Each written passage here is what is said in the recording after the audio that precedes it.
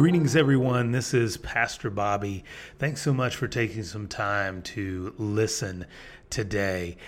Over the last couple weeks, we've been taking a closer look at spiritual formation during these times.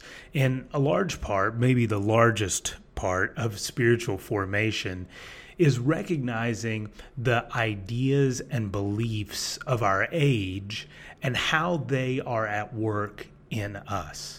You see, transformation, the transformation that God works in us, happens when He replaces those ideas and beliefs of our age with His truth. And that's one of the major marks of maturity, our ability to distinguish lies from truth. So for this week and then for next week, I want to focus on the role of Scripture in our formation. Scripture is essential, whether we're reading it, memorizing it, meditating on it, studying it, listening to it together.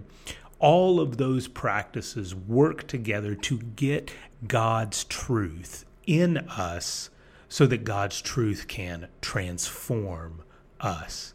And I want to read a passage of Scripture for you here from John chapter 8. It's an interaction that Jesus had with some Jews who had begun to follow Him at this time. And so in verse 31 of John 8, we read, "To the Jews who had believed Him, Jesus said, 'If you hold to my teaching, you are really my disciples. Then you will know the truth, and the truth will set you free.'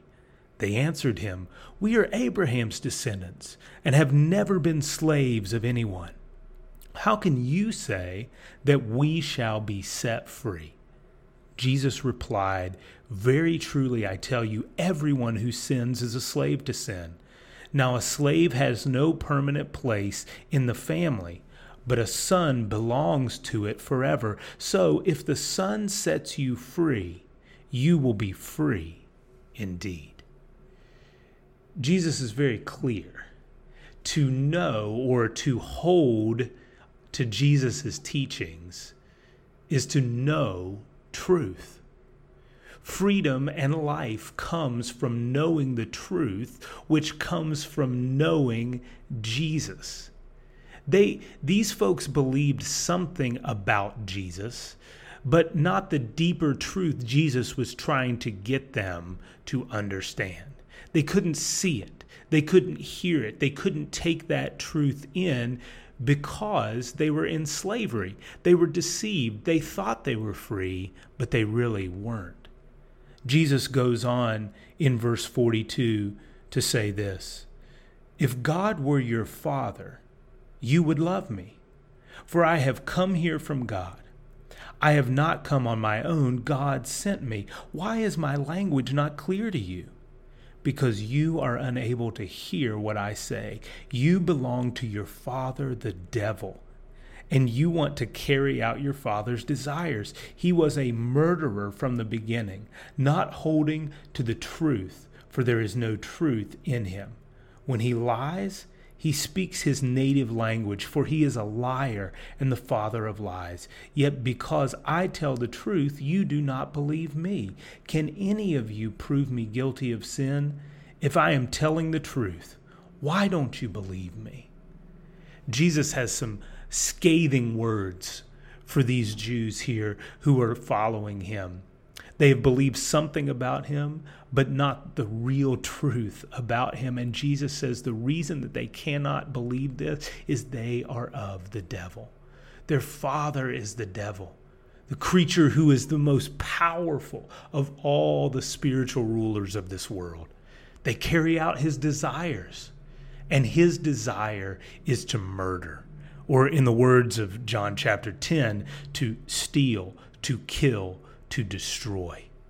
And Jesus says his methodology, how he carries out these desires, is to lie and to oppose the truth. And helping the devil carry out his murderous intentions comes when people believe the lies that the devil tells and not the truth that comes from Jesus. This is Jesus' most in-depth explanation of the devil, his biggest adversary, and it revolves around truth and lies. Real spiritual warfare is the fight to believe truth over lies. Transformation depends on believing truth over lies. And that's why Jesus came as a teacher and not a general. That's why Jesus gave people truth and not swords and spears and chariots.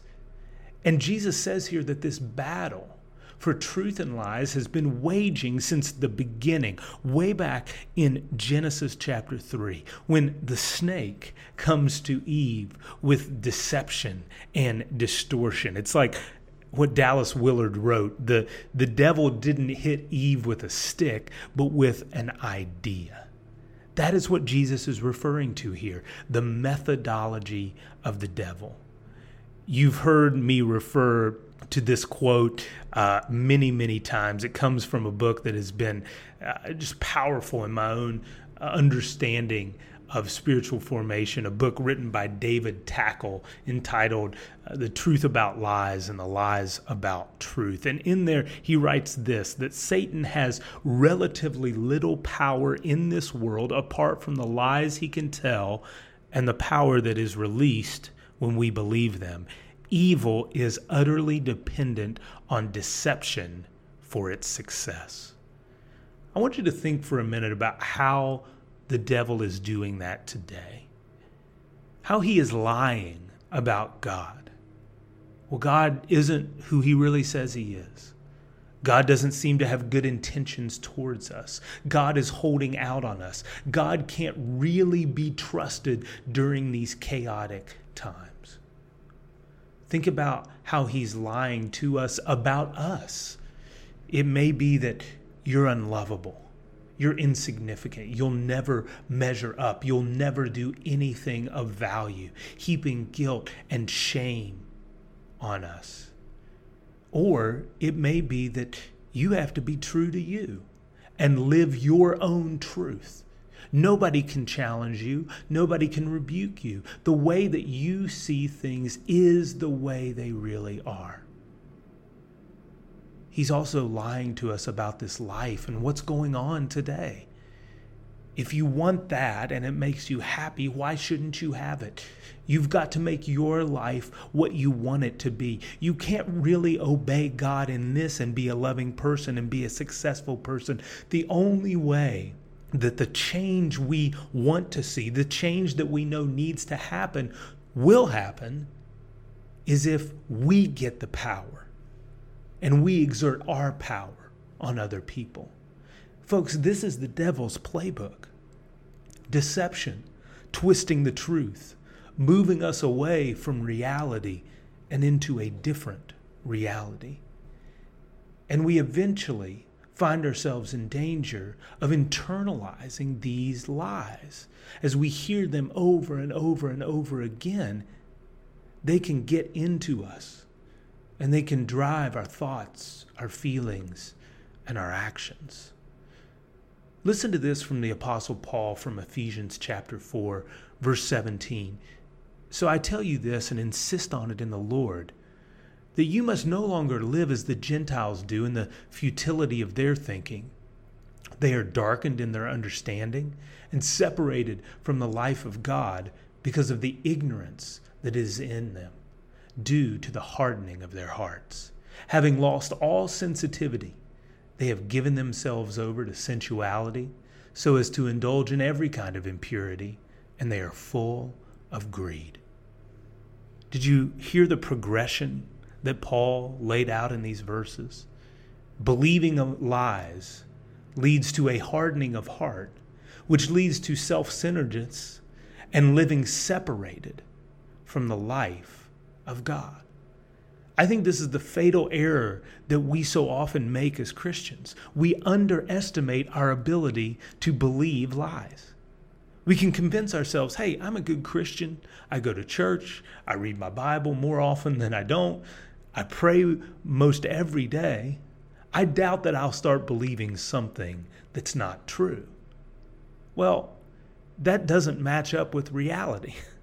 We know that that doesn't jive with what's actually happening in our lives. You see, when we internalize the lies and the deception of the devil, we start interpreting everything else through that lens. What's true gets distorted. We can't see the world as it really is. We all have these mental maps. Just like we have literal maps in our minds that get us from where we are to where we want to go, and over time we internalize those routes from home to work, from this friend's house to that friend's house, to vacation spots, and so on and so on. Maps that are true get us to where we want to go. Maps that are false get us lost. We have mental maps about everything in life. Sexuality, race, power, family, money, success, happiness, freedom, justice, politics, God.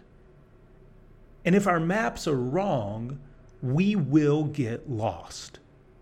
We will know where we want to go, but we can't get there.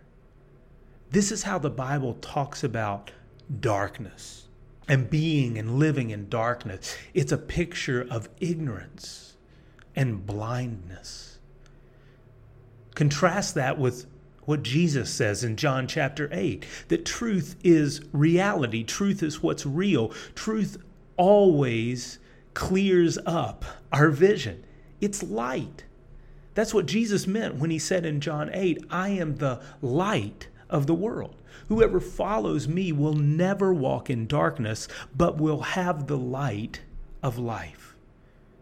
What Jesus means by truth is not simply information.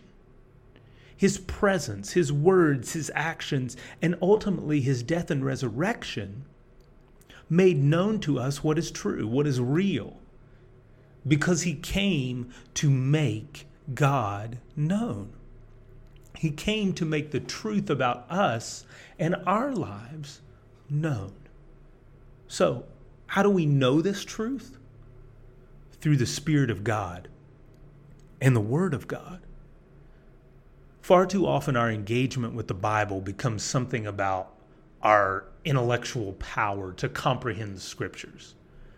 And in that way, we can fall into a Bible worship that's not really what God intended. Listen again to David Tackle.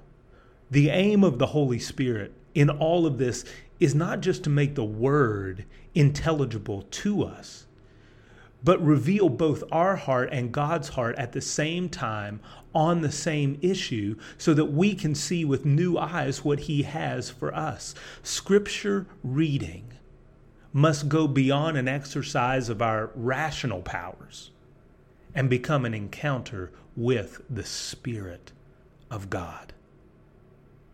I love that picture in Revelation chapter 10, when an angel gave John a scroll and told him to eat it so he could prophesy about it. That's what we have to do with the Scriptures. We have to, in essence, eat them, take them into us. We do that by reading them, meditating on them, memorizing them, singing them, studying them. Not just to build up our knowledge, but so that as we take God's truth deep into our souls, the Spirit begins to realign our lives with the reality of the kingdom of God. This is the freedom that Jesus promised to those who know the truth. Liberated to live as we were intended to live, showing the world what God is like. And in this moment, our world needs to see what God is like. Our world needs clear eyes to know what the truth is and to be set free to live into that truth. Next week, I'll talk with you about engaging the Scriptures in this way. But for now, let's ask the Spirit to protect us from believing the lies of this age and shape us through what's really true. Peace be with you this week.